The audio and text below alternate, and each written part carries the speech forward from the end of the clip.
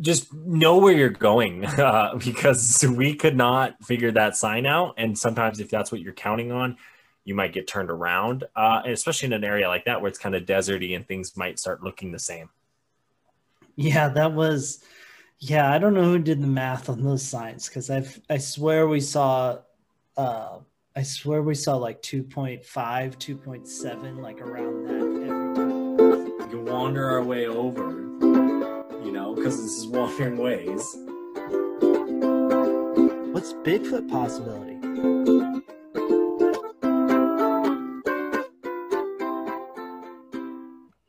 Clink. Link. How are you? Oh, perfect and getting better. How are you, my guy?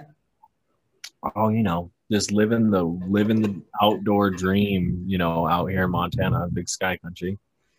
Yeah, I feel that. No, I mean, shoot, weather's been good here. Tons of stuff to do outside, tons of things. So getting that vitamin D, that much needed vitamin D. You know what's kind of crazy, man? I've been experiencing a lot of heat, right? Like we went to Hawaii, got the 90 degrees and humid, right? We had that pit stop in Phoenix with 117. Then when we got back to Oregon, it was like 112, 115, right? Just kind of hovered in there for a bit. Hot, hot, hot, right? Get back to Montana right after that. It was hundreds in Billings, hundreds in Sealy, and it was just hot, hot, hot. And then today I was driving home and it was starting to rain. It was 70 degrees and raining. And I was like, oh my gosh, the day I prayed for rain, man. Like I didn't realize it would come soon. And I'm like, oh, it just feels nice to be like comfortable. Look at you. You getting like cold weather. I don't think I've experienced below 95 since being back. I believe it. And I believe it because today was my first day. But look at this dark golden tan that your boys got going on here. That's Yeah, just you got that. that. You got good. Anyway, I got something special I wanted to share today because we've talked about it. Oh, shoot. It's been a while, I think. I don't know. We talked about it in June. Oh yeah, we did. It's kind of Pretty one of sure. those. It's kind of one of those reoccurring themes because it's one of those topics that's pretty debatable, I would say. Oh, Um, no, we did talk about it in June. oh, good. There's no debating that part, but You remember? I'm just saying. I'm debating the fact that we talk about this subject quite a bit because it is kind of controversial. And what's really interesting about me is the parties involved. The two. Why who's for it and why who's not for it, and the reasons. And the reasons kind of being crazy. Um, but go ahead. I'll let you get into it first. I'll let you go ahead and cap it off. I was mine has no mine's just kind of more about the numbers anyway. But we talked about wolves and how Idaho had a law where they were just basically, in my personal opinion, that they were going to just start murdering wolves. Interesting enough, Wisconsin has had legal wolf killings at least the last year, and they did a number on the number of wolves, or they did a study on the number of wolves they lost. And they've lost last year, April 2020 to April 2021, roughly 313 wolves to 323, or 27 to 33% of the population of wolves in the state of Wisconsin. Yeah, that's crazy. Yeah, and the reason why I got brought up is because they think they hunted about 220 of them, and then they estimate another like 100 died because of winter. Oh, And then they're also, in the article, they're saying they're also being kind of favorable on it because they realize that there's a lot of poaching with oh wolves. yeah. So There really is. There's always been that like shoot, shovel, shut up kind of mentality when it comes to the wolves. yeah, Um, which is kind of an ignorant mindset if you think about it, just because guys, you got to be a little smart about this. Like when you have the apex predator, the American gray wolf, the North American gray wolf that ranges from Alaska to Mexico. These animals, right? People are like, oh, when you introduced them in Montana, you introduced the Alaskan wolves. Okay, yeah, but they introduced small ones. They introduced ones that are going to adapt to the temperatures they're used to the environment they're going to be in. And, when the wolf population moves south, they're going to start, their fur's not going to be as thick because the weather's a little bit warmer. It does adapt, and it's over these few generations that we see it. We really have seen the Yellowstone wolf packs be at this like healthy population size where the wolves are doing their job in Yellowstone, right? So if they're doing their job in Yellowstone, that means they need to do their job in the surrounding areas, Wyoming, Montana, Idaho. They're not doing that in certain areas because certain industries in those areas want to thrive, farming and hunting. And with hunting, you can bring a lot of money in if some New Yorker or some Californian wants to come to the state and hunt a wolf, right? Or if a farmer's like, fuck this, these wolves keep getting in, they get my chickens, they get my cows, I can take 1 or 2 cows dying off in the winter, but if 6, 7 of them go because of a wolf, of my 10,000 herd, that's money out of my pocket, and that's money I'm counting on because of how these farmers and ranchers work out here. And I understand that, and I understand that in Wisconsin because there's more people there, so you're not going to want as big of a wolf population. Well, what I found interesting about the numbers when it comes to Wisconsin, I think it's important to note, and it even says it in the article that I have up, that this decline happened even though there was a hunting quota of 119 wolves. And then they also said that and I'm going to butcher this name, and I apologize now, the Ojibwe tribes. Ojibwa tribes. Ojibwa. That's like little something like that. They were granted a quota of 81 wolves, making it roughly 200 wolves total. But the tribe did not do a single hunt. No, because they see the wolves as spiritual over there. And I thought that was interesting that there's almost almost 100 wolves unaccounted for hunting wise. Which is, it's honestly what it is it's just poor management. Oh, and that's what you're going to get with something like this, because it's so controversial on both sides that both sides aren't going to, they're not going to give you the exact numbers they want to give you. And it's kind of scary because I've seen it in my lifetime where a place gets overhunted with deer, right?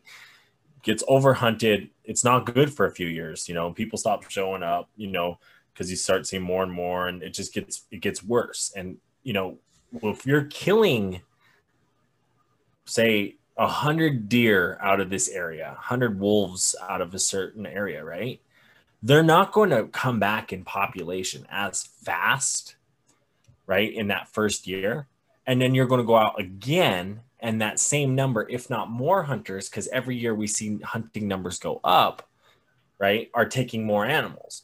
So the animal populations aren't growing back as fast enough to where we can, where they repopulate to where you can take the same amount every year. So things are changing and regulations are changing. That's why you see in certain states where, like in Montana, for example, our deer tags, I can get a deer tag and use it anywhere in the state of Montana, right?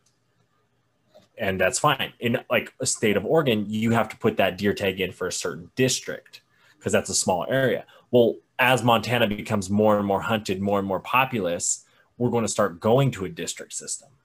And what that means is now you can only take so many out of an area because the numbers are not what they used to be, or the area can't support those numbers as they used to be.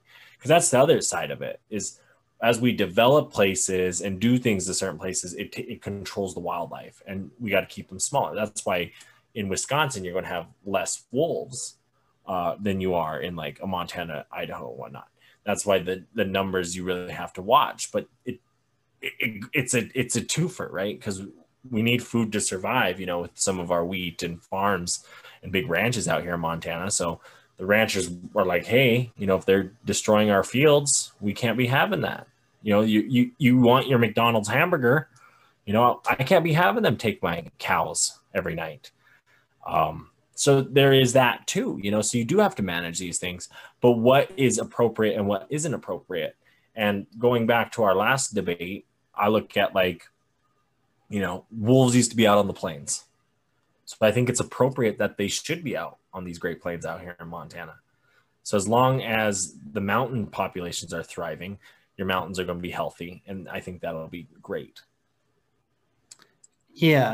I mean, anytime you can go away from the monoculture of something, it's going to be better in the long run. I mean, you can see it kind of across the board in many things. So it would make sense. You want to keep it.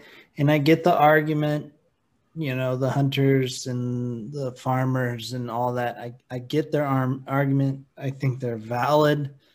But I think the thought process there is more narrowly thought in their terms. They're not thinking that long-term goal. They're thinking like, it got my sheep today type deal.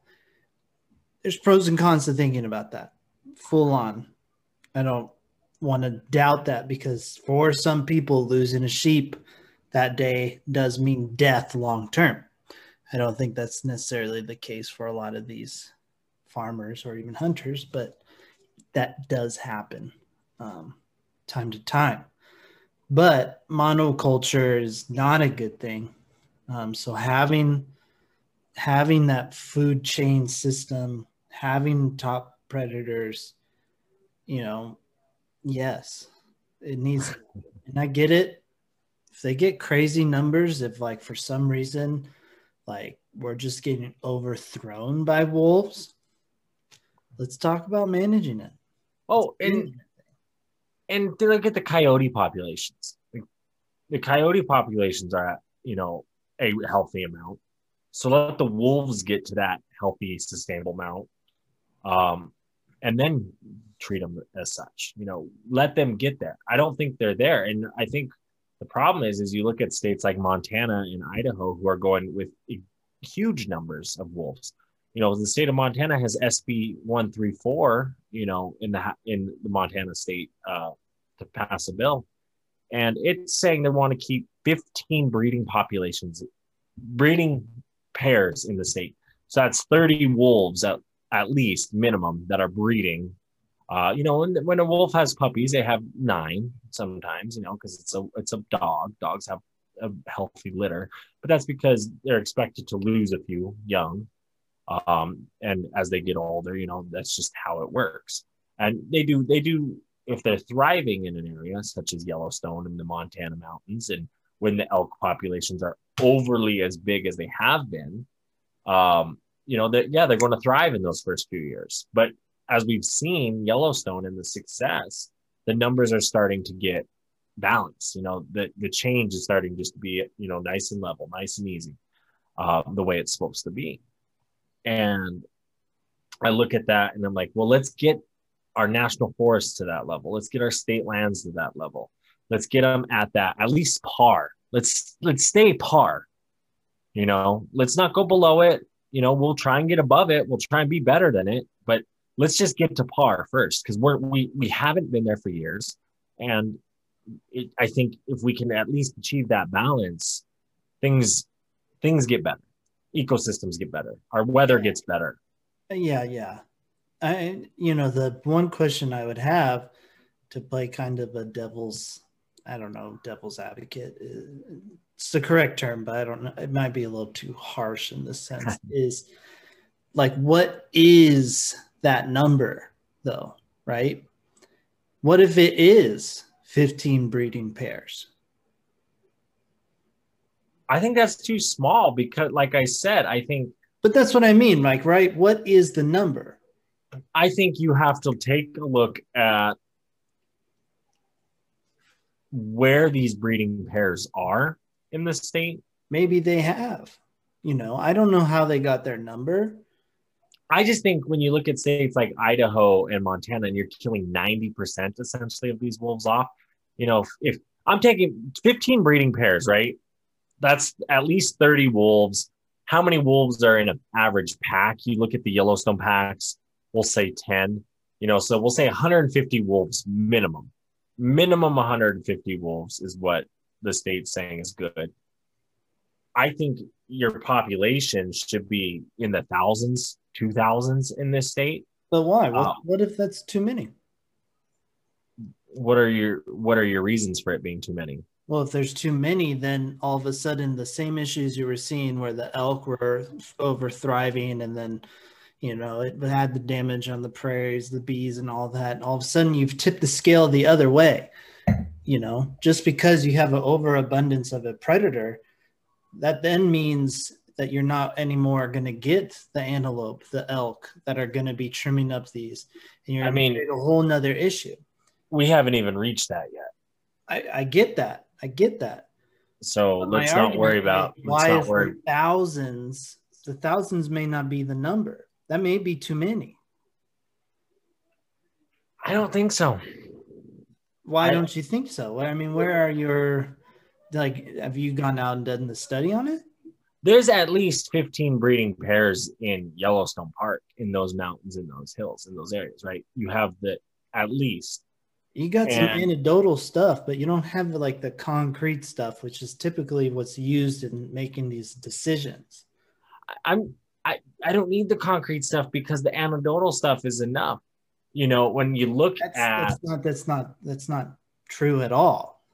Come at me with some same anecdotal. Same anecdotal argument is what the farmers do. Well, if you're killing my livestock, you don't get food. We lose food. And you're not wrong there. And I see that, but you can see that we're producing enough food with the current numbers of wolves of where we're at to where there's no real shortage that is causing severe problems. I think we can reach that point. I think if you don't manage things properly, you can reach those points in both extremes. But I think the management right now is very improper. And I agree with that standpoint. The management is improper. But the question is, what is the number? Because you don't want to tip it too far. Because by the time you realize you have too high of a number, it could be too late. I think the problem with that too is historically, you look at the historical numbers, and since the time of man, they've just gone down, right? Just straight down. And we've tried to build them back up, and you can see that. You can see the successes of some, and what some experts may say is a good amount, a healthy amount, and what others may not, But I think when you get down to the gist of it, it's really hard to find that. And there is a fine line when it comes down to it, is because our population has grown so significantly in this time. In the last 20, 30 years, we've put 2 more billion people on this planet. We've, that's a third, essentially. We're at 7 billion people. We essentially put a third of the people living on this planet in this, such a small amount of time, where those numbers of certain animals were, really high or low when there was less people. So the effect that we as society have on it too plays a role. And could we argue that the number of humans on this planet is too high, and that it is a great example of what could happen if we have too many wolves? I don't think with the amount of humans we'd ever have that issue with wolves. I'm not saying you're going to have 3 billion wolves, but I think you can make it so it's similar to where there's too many, and then what you're having what human impact does to populations. Now you're having wolf impact to populations. I mean, but it's very rarely that these apex predators, unless they are in a unnatural habitat, like the hippos down in Colombia, and how they've just like you have too many wolves. All of a sudden, it's harder for them to find food, and all of a sudden, they're going to look in places they didn't do before, which is unnatural, and then we start having problems. I mean, yeah, and if we get to that problem, I don't think we'll get to that problem. I'm not arguing that point. You're not giving me a realistic explanation of getting to that problem. I'm asking what the number is. You're saying thousands. Not hundreds. Yeah, but what is the number? What if 15 is the number? I don't think that's a healthy number. But why don't you? Where's your evidence? It's not a healthy number. I don't need evidence right now with you. You always need evidence. Yeah. Pigs can fly. But you just spring a wolf debate on me. You spring a wolf debate on me and not give me time to amply prepare. And then you come at me with these ridiculous questions. It's because you're not giving, if you are passionate about a topic, you should have something to back up. I literally just popped this article today. I read it right before we got on. So I know as much as you, if not less. I didn't recite a bill in the Montana state government. And I did. So you should be more prepared than me. And I have been. You're coming out. But you have no evidence. You're out here in ridiculous land. You have no evidence, is all I'm saying. I have a whole episode of evidence. You said no. I said why. You said you have nothing. Because I'm not going to give you false evidence on a show like this in front of guests where you're trying to get me to, mess up. I'm not trying to get you mess up. If you don't have evidence, if you don't have it, the correct answer is more like could be, but I don't have anything to prove it. Personally, I don't think it is. And did I not do that earlier? You said, I don't think it is. And you said we need over 1,000. Based on me not having evidence, that was my answer to you as I stated it. You're just walking in circles. No, forget this. We got more important things to talk about today than getting into this silliness right now.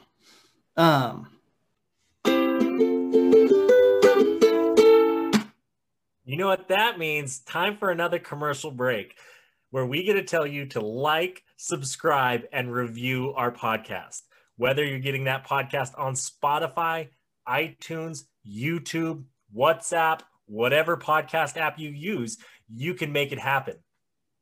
And don't forget, this is also the time to let you guys know that you can pick up that Wandering Ways swag at the Teespring. Make sure to check it out. The link is in the bio down below or in the episode description. It's even in the show description too if you can't find it in the episode.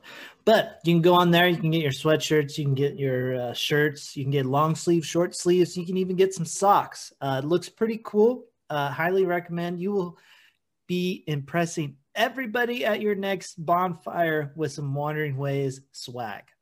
And if that's not enough, we're going to tell you to follow us individually on our social medias. You could check me out at the Rugru or Zach of Wandering Ways. Check out the adventure firsthand where there might not be any ads. Exactly. And who doesn't like some good free pub? I need the followers to go up. So I'm going to throw out Reverend Marcus. Check me out on the Twitter, on the Instagram. I do some cool stuff. So please give me the follow. All right. We also do not cool stuff. Yeah. But anyways, let's keep wandering on. And the more important thing is you've probably all know, you've probably all see, it's something, mix things up because it will help flow into this episode a little bit more, but we're going to do cool shit in nature right now so there's not a weird pause later. And I promise it will make it flow good for this episode because it's something I wish we could have seen while we were in Hawaii. Oh, But fuck we you. missed it by about a month. So why you gotta do this to me?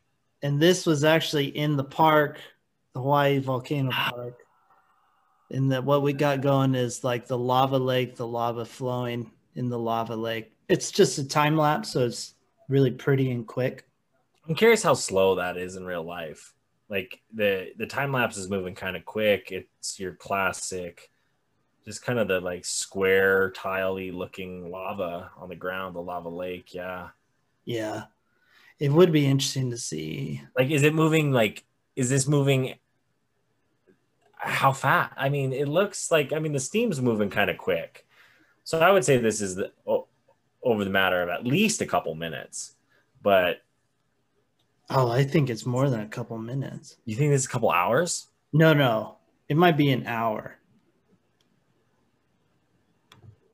So it's moving real slow then, you think? Yeah, I guess that's why you only really see time lapses of lava moving like this.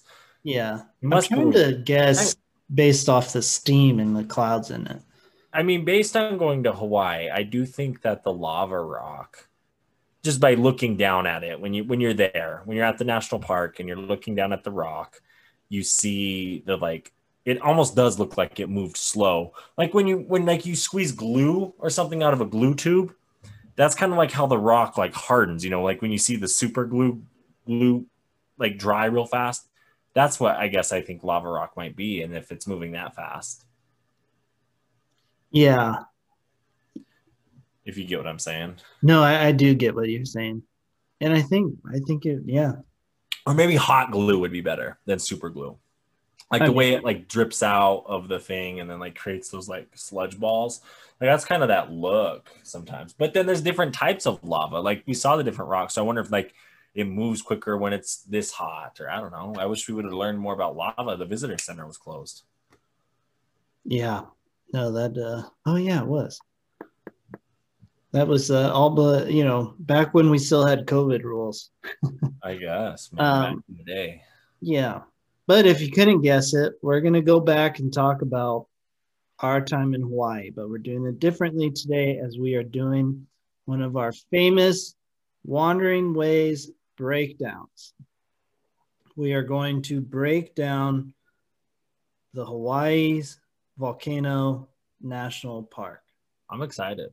I am too. It's the park we stayed in. We spent time there. Hopefully try and break it down so that way if you personally want to go out and go to Hawaii Volcanoes National Park, use some of the tips and tricks and things that you hear here to make your trip, because I think it's worth going. It is hard, which brings up the first thing we can knock off this breakdown. You have to get to the big island of Hawaii to get there first, which that there can only really fly. Yeah. Can't, if you're in Nebraska, I don't think you're going to get your car there. No. Well, unless I got some of those military guys that sometimes ship their cars down there, but that means you're staying quite a while and you're probably going from island to island. But you can do that if you're that crazy and ridiculous. But the average goer is probably flying. And what we found out is you're most likely probably going to fly through Honolulu at some point. Or if you get direct, that's nice. There was some direct flights. Yeah, I think they have into Kona. There's direct. And Hilo too, I think I saw had a few like Southwest flights that might have flown. But for the most part, I think you're island hopping a little bit too. If you want to save money like us. I know like with the islands near the big island, because there's those two, I think Maui's one of them. You can do like Maui and Kauai, I think, right? You can do a ferry between. Because I looked into what it would be. Could you do it from Oahu when we were planning the trip? You can't get a ferry from Oahu. You can do the ferry from the other two islands, which I guess is another way to get there. But it is kind of a challenge to get to the big island itself. Yeah, but if you make it, it's worth it. It was fun, and I mean, we figured it out. It was real easy. Just get in the airport, get on a little island, skip, hop, flip, fly right over. Beautiful. Yes. But then you have to drive, even both ways. If you're flying into Hilo, you're flying into Kona. Kona, it's like 100 miles. It's kind of a long drive. Kona is a trek. It's I think it was what, like 2.5 hour drive. Both ways, essentially, to get there. I feel like if you're going to go, Hilo's like 40 minutes. which wasn't bad. If you're flying into Hilo or using Hilo as a base, it's nice. The whole island really is. We didn't really get to check out the top side, but Yeah, we kind of just did half. But yeah, if you go Hilo, it's a little bit closer. Kona's a longer one. Kona's a much longer one. It's a pretty drive going down. There's stops along the way.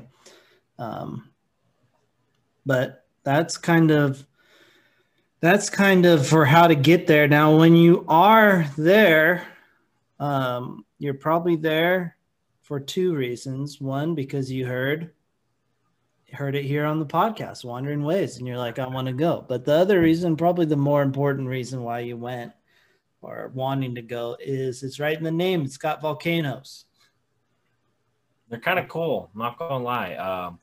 Sucked that we didn't get to see the lava, but sometimes the lava is flowing, and it's been, since the creation of the park, since thousands of years ago. They can really tell you when this lava was flowing, how long it was flowing for, most likely, when it kind of all dried up. All the different beds, you're like 1973, 1980, this 2018, so all the way up till just a month ago they just said the lava was dried up. But one of these days it'll probably open back up again, or if not, that sucks. But yeah, and you can see stuff like what you saw, if you're watching, in the Cool Shit in Nature segment. Yeah, exactly. Or just Google Iceland volcano and you probably see some that right now moving live. Yeah. Yeah, Iceland's got the one that's popping right now. But yeah, there's a ton of craters, lava fields. It's, if you're geothermal centric, this is kind of the place for you. They got vents, heating, like the steam vents, which are cool. I didn't like, though, the people were throwing money in some. Yeah, that was a huge bummer. That got me going, because it's like, don't do that. That just makes the park, that's litter essentially at that point. Put the money towards the park or towards a good cause. Don't throw it in the thing. Yeah, and I don't know why people were throwing like dollar bills in there. I'm surprised there wasn't signs. I was too. Now that, maybe there's someone comes into the park and picks it up and that's like his tip or something. I don't know. Yeah. Unless I don't see it being ceremonial in a way. Because I do understand sometimes, like, you'll sometimes see like cigarettes left as like a tobacco offering in native culture. But I don't think like money or wealth, like silver and gold, essentially, by giving money like that, if that was like a Hawaiian thing. But they didn't really have silver and gold over there. So I don't see that. Yeah, I don't, because I didn't see the signs, and maybe they just didn't have them up, or they need to put some up. But yeah, I was not a fan of seeing, like, people can be better. Like, especially in Yellowstone, you see people throw money into the hot pots at Yellowstone. It's like, that's just litter, and it destroys the bacteria. Yeah, it's kind of a bummer, but the vents are still cool. You see the steam come up. Oh yeah. There's a few craters that you can go. Some of them you can go into. We went into one. We went into the main one, the main crater there, the same one that you can drive around to. It's called the Crater Rim Drive. It's a short drive, but it takes you to the other side of, like, I think it was the first crater of the. And I think it's the same one in 2018 that fell some more. Yeah. It's right there. You can see it right from the visitor center, or not the visitor center, but the hotel actually overlooks Volcano House, which we'll get into in a second. But okay. The Crater Rim Drive, yeah, it's a short one. to this other visitor. I think it's another visitor center over there. It was closed, so we didn't even really bother to go and look. Um, but it takes it. I mean, it's gorgeous. More views of the crater, you know. Yeah, and walking down in it wasn't bad. I mean, you just kind of walk down the ledges to get down into it. Once you're down on it, you feel like you're in a desert, which is kind of cool because, like, being in Hawaii, you think tropical, you think jungle, you think rainforest, but no, here it's like desert out there, and the cool little trees grow up in the cracks, and Yeah. You're literally walking on volcano rock, so it's rocky. Yeah, it's cool being down in the crater. It would be something I would recommend anybody to do. I think it's mostly accessible for anyone. There's a lot of shorter hikes into it.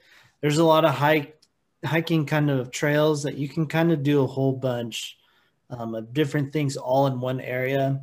I So you think can turn what is like only a mile hike into 8 miles if you want of these intricate trails they have going around. It goes into craters, out of craters, into forests there. I think a good way of putting it too is it kind of reminded me of Badlands National Park, where like Badlands is like open range for walking. This one wasn't necessarily open range, but there were so many trails to do that they were interconnected like that I was going to say you also need to make sure you kind of know what you're doing, because I swear to God, we saw a sign that said zero point 0.5 miles for the Oh same yeah. destination on like 3 different signs.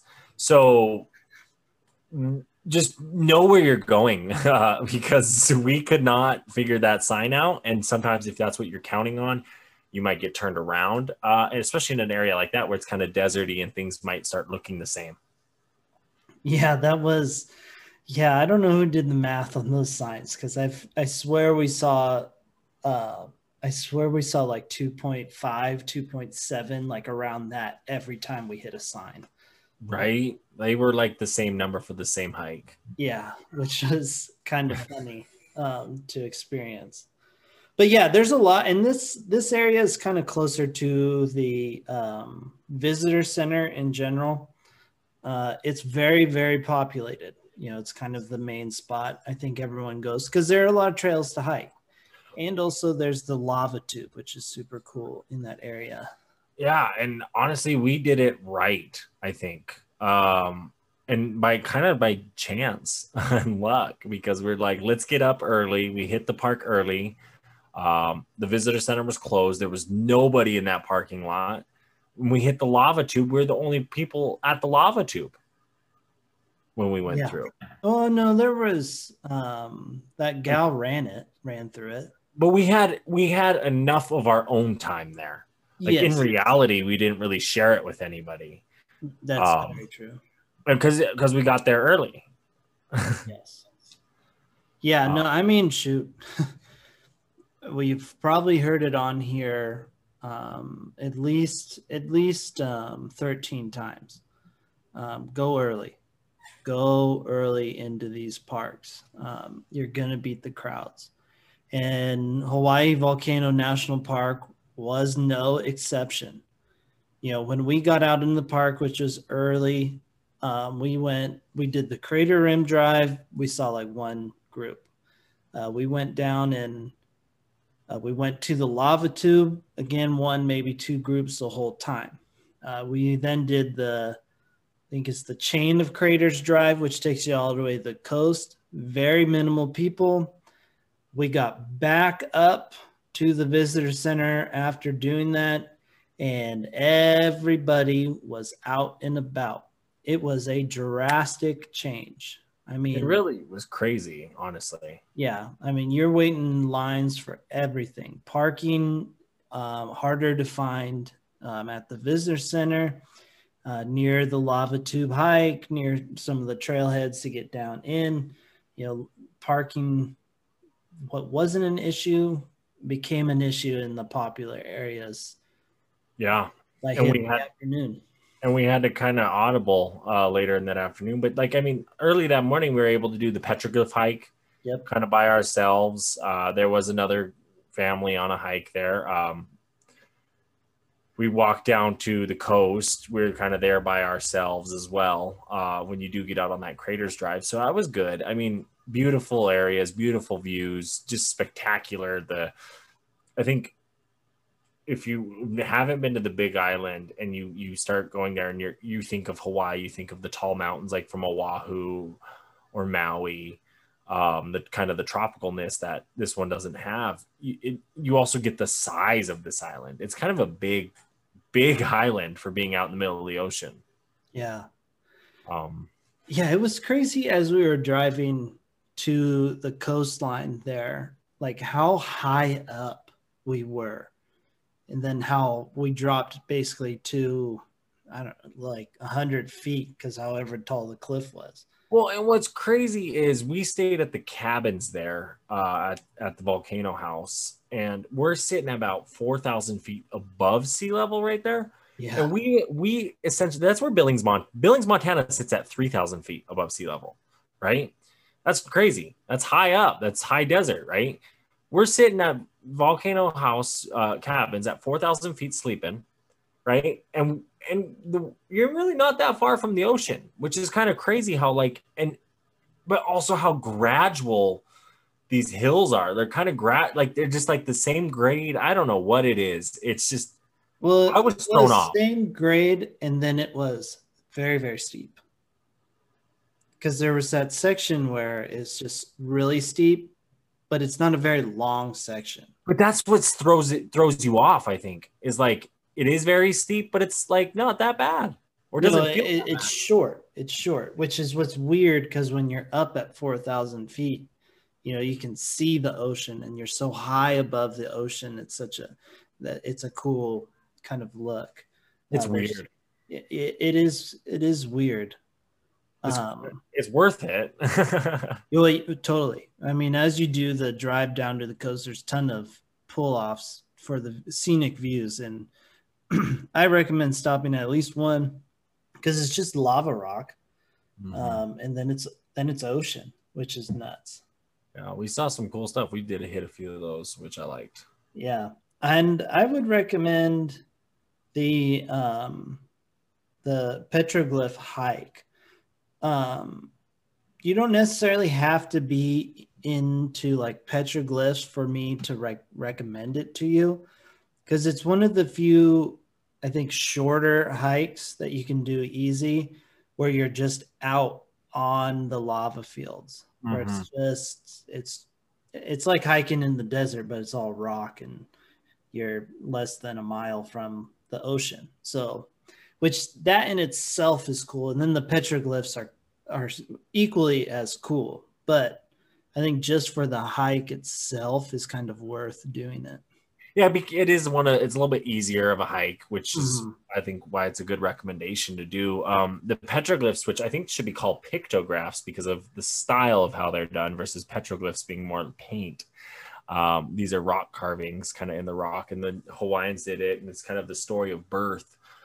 You make your sign there in the lava rock, and it was kind of cool to see that and see some of the art, that's probably been there for thousands of years. And I just imagine, when I worked at Pompey's Pillar, the sandstone stuff that the average everyday guest doesn't get to see, because it's like if we showed it to everyone, it would get destroyed, it would get ruined, it wouldn't be as sacred as what it is, all that, right? I'm just curious, where's that at in Volcanoes National Park? Because I know there's probably some cool carvings that they're like, 100%. People would ruin these. Like, we gotta just leave them here. 100%. I think it's hilarious when you do the hike, because you're just walking on rock, and then all of a sudden you see just this random boardwalk, right? And it's just some stairs, and boom, it just looks like so random. That's kind of how Medicine Wheel is in the Bighorns.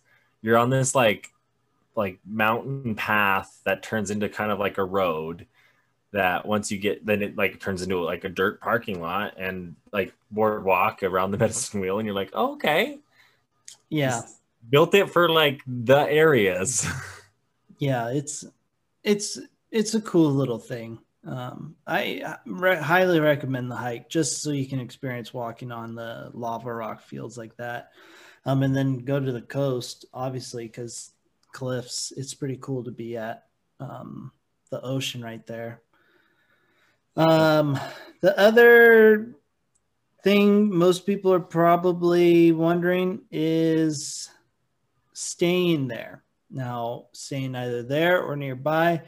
We told you we stayed at cabins that they had there, the park, Volcano House. You can rent cabins. There's a good amount of them. Highly recommend if you're looking for a home base. You know, it's camping, but with the cabin. So if you are traveling to the island and don't want to take your camping gear, it's a good alternative to still get camping feel without having to carry all your stuff to the big island from the lower 48. Or if you are some of our Hawaii listeners and you're just looking to take your camping gear for a weekend, you probably already knew about the park anyway, but they have regular campsites too. So you can do the whole tent. The tree situation, I didn't see over there too much, so I don't know how well hammocks will work. But you know, it's a good little campground that they have. And they got some backcountry too, which we found out about. There was a guy I ended up actually talking to at the campsite that told us about them camping in the backcountry and it being a lot of fun. Which if you're in the backcountry, there's some of that there. You can get out to some cool spots along the coast. As well as there's a lot of Airbnbs and bed and breakfasts. We saw a lot of those by the park, Yep. especially in Volcano. Yep. And then there is a hotel in the park. It overlooks one of the lava craters there, so it's super cool. And in Hilo and in Kona if you're staying at the resorts. Oh yeah, tons of hotels and resorts for that. But yeah, the backcountry was something we didn't really look into a whole lot, partially because we weren't taking all of our backcountry gear. And other part, you know, you hear Hawaii volcanoes, you don't necessarily think backcountry, but listening to that story, it sounds like backcountry could be really cool. And I think in any of the parks it really is, because when we really look at who explores the parks in the way that we do, you see that there's just a lot more people going to the visitor centers, going to the Old Faithfuls, the main attractions, the delicate arches, you know, the viewpoints or the lookouts, just because of ability to get to some of those places. So I think when it comes to backcountry, if you're into that, any park, it's really worth it. And do it. It's a must do if you're into that. That's where you're going to have the experience you want to have. And that goes down with anything in any parks. You're the one who sets up the experience you want to have. Do you want to stay at the hotel or do you want to camp? Do you want to spend 2 nights there or 3 nights? You know, and these are things, you know, you just have to think about, like, what do we like to do? What kind of memories do we want to create? What kind of fun do we want to have? And on our trip, we said, hey, we're doing 2 islands. We can't do backcountry. That's a whole different type of fun. That's a whole different type of preparedness for next time. For next time, guys. Yeah, 100%. You know, a lot of these, it comes down to what you want to do. And this park allows you at any level of things you want to do. From if you just want to go for the day and do a hike, totally can. If you want to stay, camp, totally can. If you want to see the visitor center, do all that kind of deal, totally can. Want to go backcountry, totally can. So, you know, that's beautiful part about most of these parks, and Hawaii Volcanoes doesn't go away from that that same pattern. So, you know, when it comes down to it, I think Hawaii Volcanoes super dope. I would like to go back. You know, I want to go a lot of other places, so I don't know how high on the list of places I want to go right now it is, but I do want to go back. I feel that. I agree. I do too. I would preferably probably be like, yeah, maybe backcountry the next time. Yeah. And maybe I would maybe want to plan it when the lava is flowing, just because I've been there there's a lot of other cool places like Iceland and Costa Rica and Panama and all these cool places I'd want to go and check out first before I prioritize coming back. You know, if there's lava, that might help entice me, you know, all that. It just depends. Yeah. Yeah. I mean, yeah, there's a lot of places I want to go. Even here in the United States, there's a lot of parks I want to go to. I was just looking at them today. There's a lot of stuff kind of east of the Rockies I haven't been to. I've done almost all of them here west of the Rockies. The east haven't spent a whole lot of time. I need to get out there. Do some more breakdowns. Cool stuff. Huh? And do some more breakdowns. Well, that's why we do it. No, we do it because I like to get out and do that kind of thing. I'm itching to get out right now because, I'm probably stupid busy and probably can't get outside and do cool adventures for a little bit. So I'm doing that for you. Yeah, someone's got to keep me sane. There you go. But yeah, this is kind of a good point to start wrapping it up because I am that guy. We're going to get into our final words. Final words, my guy. Final words, I just looked up, just so you know, I looked up about the wolves real quick on the back burner here, and I saw there's actually no number to decide. You can't right here is quoted, you can't just count the number of wolves over a particular area and decide whether it's a healthy population. That's because the functional unit of wolves is the family. A wolf is only a wolf when it's part of an intact, unexploited family group capable of astonishingly beautiful and complex cooperative behaviors and unique traditions. So that's why I go back to it too. And that's probably why they say breeding pairs, right? Because that's the family structure. That's the one living in that den or in that area on that mountain. That's why when I say 15 is not too many, man, there should be at least one on every mountain, and there's more than 15 mountains in this state. Yeah. For it to be healthy. I understand that we have things and stuff on those mountains, so not all the mountains will have them, but to reach that healthy number, I think at least every mountain should have one pack. I mean, I don't necessarily disagree with it. I'm not saying 15 is the right number. I just don't know it. There has to be a number. I think there's always a number. Now, is the number findable? That's up for debate as well, but there is always a number. And I guess where I come with my 1,000, 2,000, that's kind of where the populations have been at the last, 5 years. And I think that's a good population where you can have a small hunting regulation, which is going on, where they're taking a small amount. Yeah, there's the, shoot, shovel, and shut up guys still doing their thing, which is fine. It's going to happen regardless of the situation. But I think that the numbers are at that controlled rate that, yeah, you're starting to see them out on the plains, which is good. That means it's healthy. It's reaching the places that it should be. But those are also the guys who are, they're the ones at most risk, your farmers and ranchers of the wolves.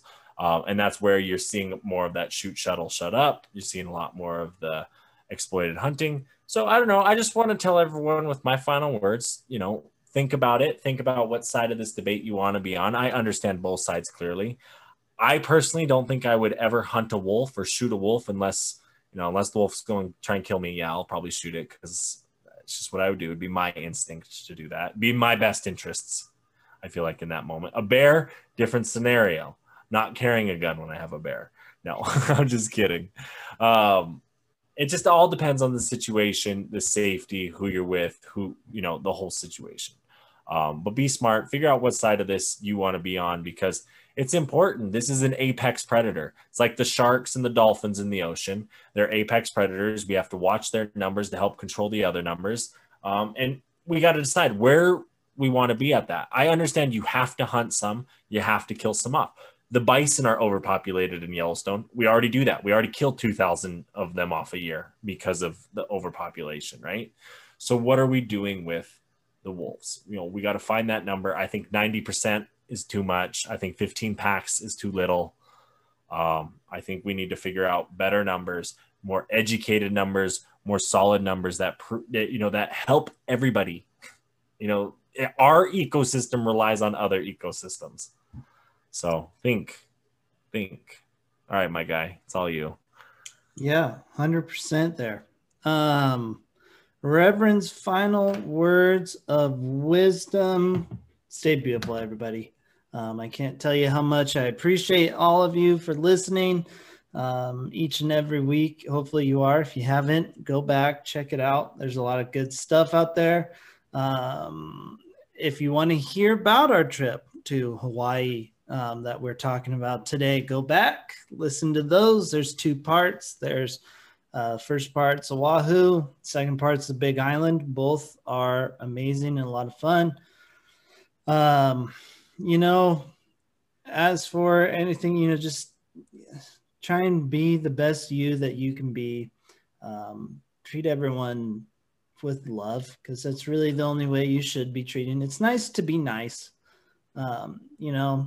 so go out there, do something nice, because that's nice. That being said, though, peace out, everybody. Bye.